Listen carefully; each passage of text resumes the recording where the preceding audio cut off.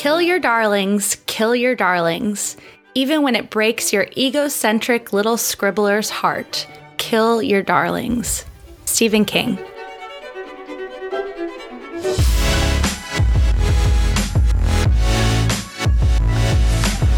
Welcome to the Managing Editor Show. I'm Jess. And I'm Alyssa. Every Tuesday morning, we jump into your earbuds to talk the down and dirty on all things writing, editing, and content. From the perspective of the guardians of the publishing galaxy, the folks who approve your submissions and make your words not suck. So this is a very special episode, Alyssa, because it's your last one. I may be asking you to come back in the future, but for now, we are changing things up a little bit on the Managing Editor Show, and I will be taking the reins ongoing. But today we're going to interview Alyssa because we wanted to make sure that all of you knew that this was not one of those tumultuous Hollywood breakups, but we are parting ways on the Managing Editor Show. And so I wanted to talk to you, Alyssa, about that.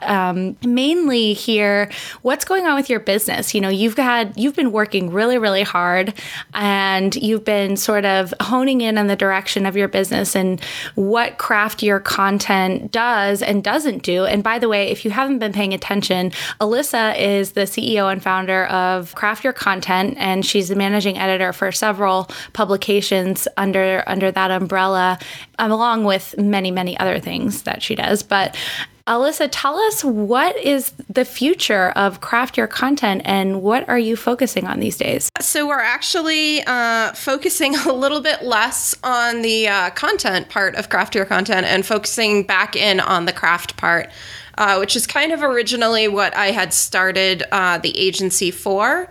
And then I dipped my toes into the seductive waters of content marketing and personality brands and everything else. And it's just not my jam. My jam is definitely, we've talked about so many times before. I'm a literary geek. I have a classical studies background. I love the actual semantics and writing and etymologies and everything else of writing and craft. And so we're just kind of shifting our focus a little bit more to focus on people who are focusing on that in their content marketing, in their writing, in their books, in whatever particular medium they choose, but stepping kind of out of the content marketing pool. Right. Leaving it to some other folks like yourself who have it in much better hands. Well, I'm glad you brought that up, first of all, because the reason I chose that Stephen King quote was twofold. One,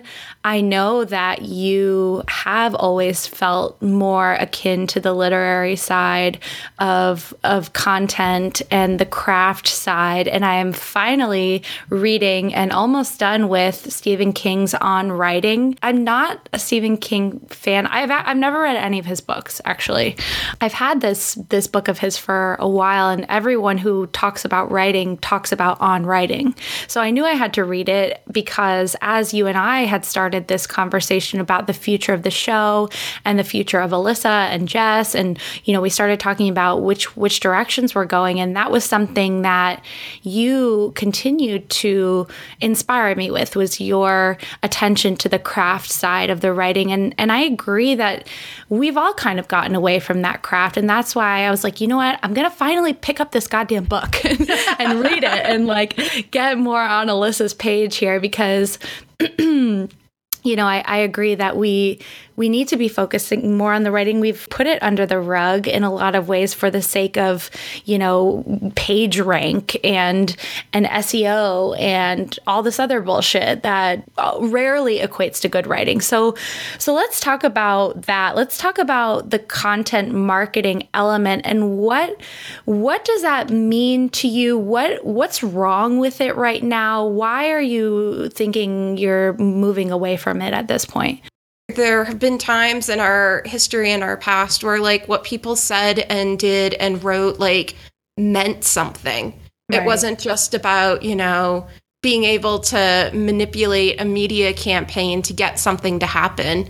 Right. And so, just for me, being able to focus down on my, one thing As the book says, like, focus on your one thing. And you know, my agency, our one thing is craft. We love working with people on making better writing. And like, of course, we're not getting out of content marketing. Of course, we're still helping people with online blogs. And I still, you know, click every single stupid SEO article that looks interesting to me. So I stay up on like the industry trends and I know what's going on. And we still manage content and blogs, but like, I want to do it through the lens of writing shit that matters rather than through the lens of how can we put something in a certain way to make sure that we get the most exposure but don't necessarily make a difference. Right. Well, so I totally agree with everything you're saying, and I really hear your point of we've lost the magic of content marketing.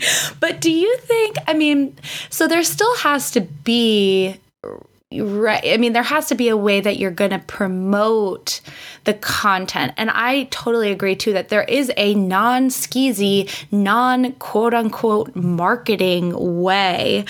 So what do you think about that? What do you recommend people do? Do you think that good writing and good content can just stand on its own? Or do you think there are some ways that people can be better about sharing and getting the word out that doesn't fall under the nasty part of content marketing? Well, so I like, speaking of books, I am going down a slight tangent that I swear to God will cul-de-sac around to my point. I promise. I believe you. So this is actually something like I talk to people frequently about with Tim Ferriss's 4-Hour Workweek. I'm not a Tim Ferriss 4-Hour Workweek fan. I like a lot of his other work and I like a lot of his thinking. I wasn't a big fan of the book because I was really confused why no one got the fact that he had to like work himself into a nervous breakdown building a company that made $4 million like a month or whatever it was to make the freedom to be able to do whatever the fuck he wanted to 4 hours a week. Right. And I felt like that kind of similar to this, like glossed over that point. When I was talking to people about this, their question to me always was like, oh, so do you think it's just like not well written or not good content? And you know, my response was always no. Like Tim very brilliantly, you know, he tells a story of when he was first trying to find like readers and publishers for 4-Hour Workweek. He literally went and sat in bars at South by Southwest in Austin in like 2006 or 2007 and just like chatted up randos being like, hey, I have a book you might be interested in. Like, dude hustled his face off. So, you know, he did this really brilliant thing where he was able to write a really amazing book and he was able to market it really well. And I think that's really what's missing in a lot of these conversations and things that are happening right now is that people are focusing more on that marketing and that like, how do I promote and how do I do this and how do I do that? And it's not that that stuff isn't important, but it's just as important as writing good stuff. Because yes, you can like, absolutely. I mean, you and I see it every single day. There are friggin' idiots that have platformed their way up to a place of authority that like, when you go and listen to them speak or go and read what they have to say or anything else, you leave being like, what? Like, I learned absolutely nothing from this. But they're really good at the tactics and the play and the everything else. Or there are people who've built these massive platforms and are now trying to make money online, teaching people how to make money online, which is the biggest like aggravation of my existence. Like, I feel like multi-level marketing has nothing on make money online, teaching people how to make money online. I see these headlines. I just saw one last week I was telling you about before the show started, and I actually emailed my list about it. Really made me angry. That was like, it was basically about this very large, very, very large content marketing brand trying to say the one thing that changed our entire like blog's, you know, future. And it was a particular way that they were doing SEO. And so I clicked to read it because, you know, obviously they're an extremely well-known large platform. Obviously they must be doing SEO well. There's something to be learned from that. Mm-hmm. And I definitely did take great things away for our SEO, for client SEO, for everything else. But my issue with it was they were trying to say, like, SEO is the thing that turned this blog around. And then they included screenshots of analytics reports over 2 fucking years. Right. From, like, the moment they implemented the new SEO structure to today. Mm-hmm. And as a, like, very rational analytical person, it makes me frustrated because in my mind, I'm immediately like, oh, that's a false test. Like, you don't have any neutral groups that you're testing against. There's no way to prove the SEO was the one thing that made that difference. Like, you're a large international, large content marketing brand. You're an international, many of your people are international speakers. You put out and can publish content consistently, like at least 2 to 3 times a week. You dabble in all these other things. You do guest blogging and podcast appearances and everything. So to say like this one thing, but I know that some poor person who's trying to like, quote unquote, figure out how to build their platform and how to like do their content marketing is going to go and read that site, implement their SEO, and then be completely distraught with themselves when they're like in 6 months and 8 months a year, their site's not getting any lift. It's not getting the same results. Yeah. Because they're not realizing that there's so many other things that have to go into play to make that work. And the number one thing is this particular brand has been putting out great content since like 2008. And right. So of course, like any tweaks they make could vastly improve it, but they don't talk about that harder part of like, because it's not as, you can't make a downloadable that shows people, how to rate good. You can't, I know lots of people do, but it's, lots of the other stuff. We have downloadable. I have a Become a Better Writer checklist on our site that's literally just like 10 things to like keep in mind as you're trying to write. But like, nothing that's like really delving into. So, to answer your question of like, what can you do to promote and to do, I say, like, still pay attention to all of the stuff that the content marketing gurus are telling you. Basically, my theory is if Ann Handley tells me to do anything, I'll do it. It's pretty Words to live by. Yeah, that's a great point. I think that's one of the biggest problems. What you just touched on is it's almost like a pissing match of who can have the better, more polarizing headline. Yeah. Even if the content is like mediocre, even if it's really good, it's still like everything is this silver bullet. And here's the thing that's going to be the thing forever. And then people read it and they're like, oh my God, this is the thing.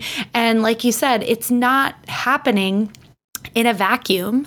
And also, to your point that you said earlier, you especially, even though you're not even focusing on the whole content marketing side of content creation, you're still really up on the trends. You're still really paying attention. And even you and I don't have it figured out. So these people who think they're going to read one blog post with this great headline, that's going to make it all of a sudden, the perfect recipe for success are bonkers. And the thing that makes me kind of sad about it is like they just don't know what they don't know.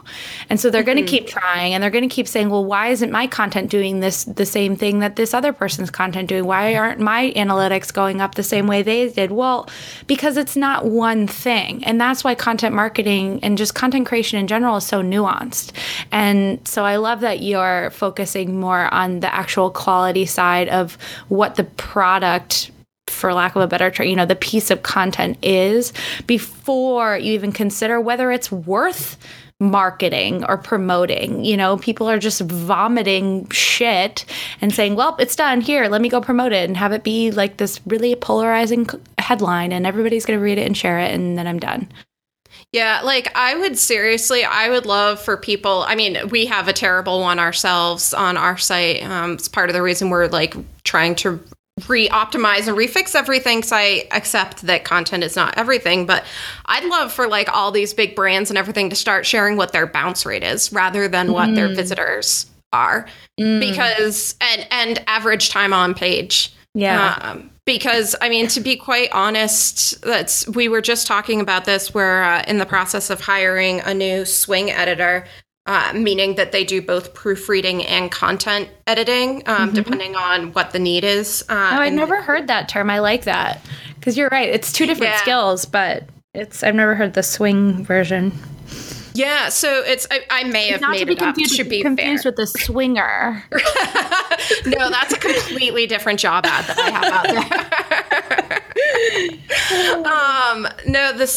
So the swing editor, which is the first time that I've ever hired someone that needs to have both the skill sets of meticulous copy editing and content editing.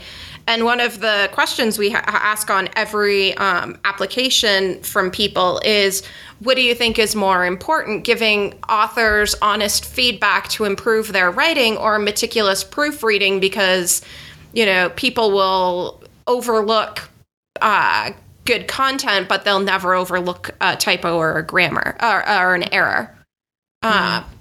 Which is something I do painfully very much agree. All you need to do is just like look at the comment section of things, where someone could write a brilliant piece and the comment is then like, you should have used your instead of your.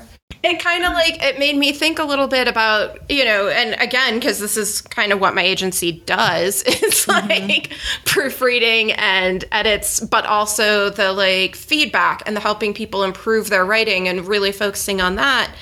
And I realized no one ever really talks about the fact that if you can have like a perfectly like grammatically immaculate piece of writing, you can have a fantastic headline that gets people pulled in, and you can have like a ton of sharing and other authority people. But if it's just not good content, then people don't read it, they don't care about it, and they probably don't say anything to you.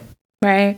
Like the number of articles that I click on a daily basis that I read the first, 2 paragraphs or whatever, and I'm just like, never mind, this is obviously idiotic. Right. And I, granted, I am the tweed blazer snotty literary person, but I'm pretty sure like other people probably have the same reaction and the same way of doing things. Yeah. Well, we need to get better. I mean, that's the bottom line. We all need to get better, and I, myself included, in what we're trying. And the problem, I think, for a lot of people is you have these quotas, and a lot of times they're arbitrary. It's like, well, we got to publish 4 times a week, or we got to publish 8 times a week, whatever it is.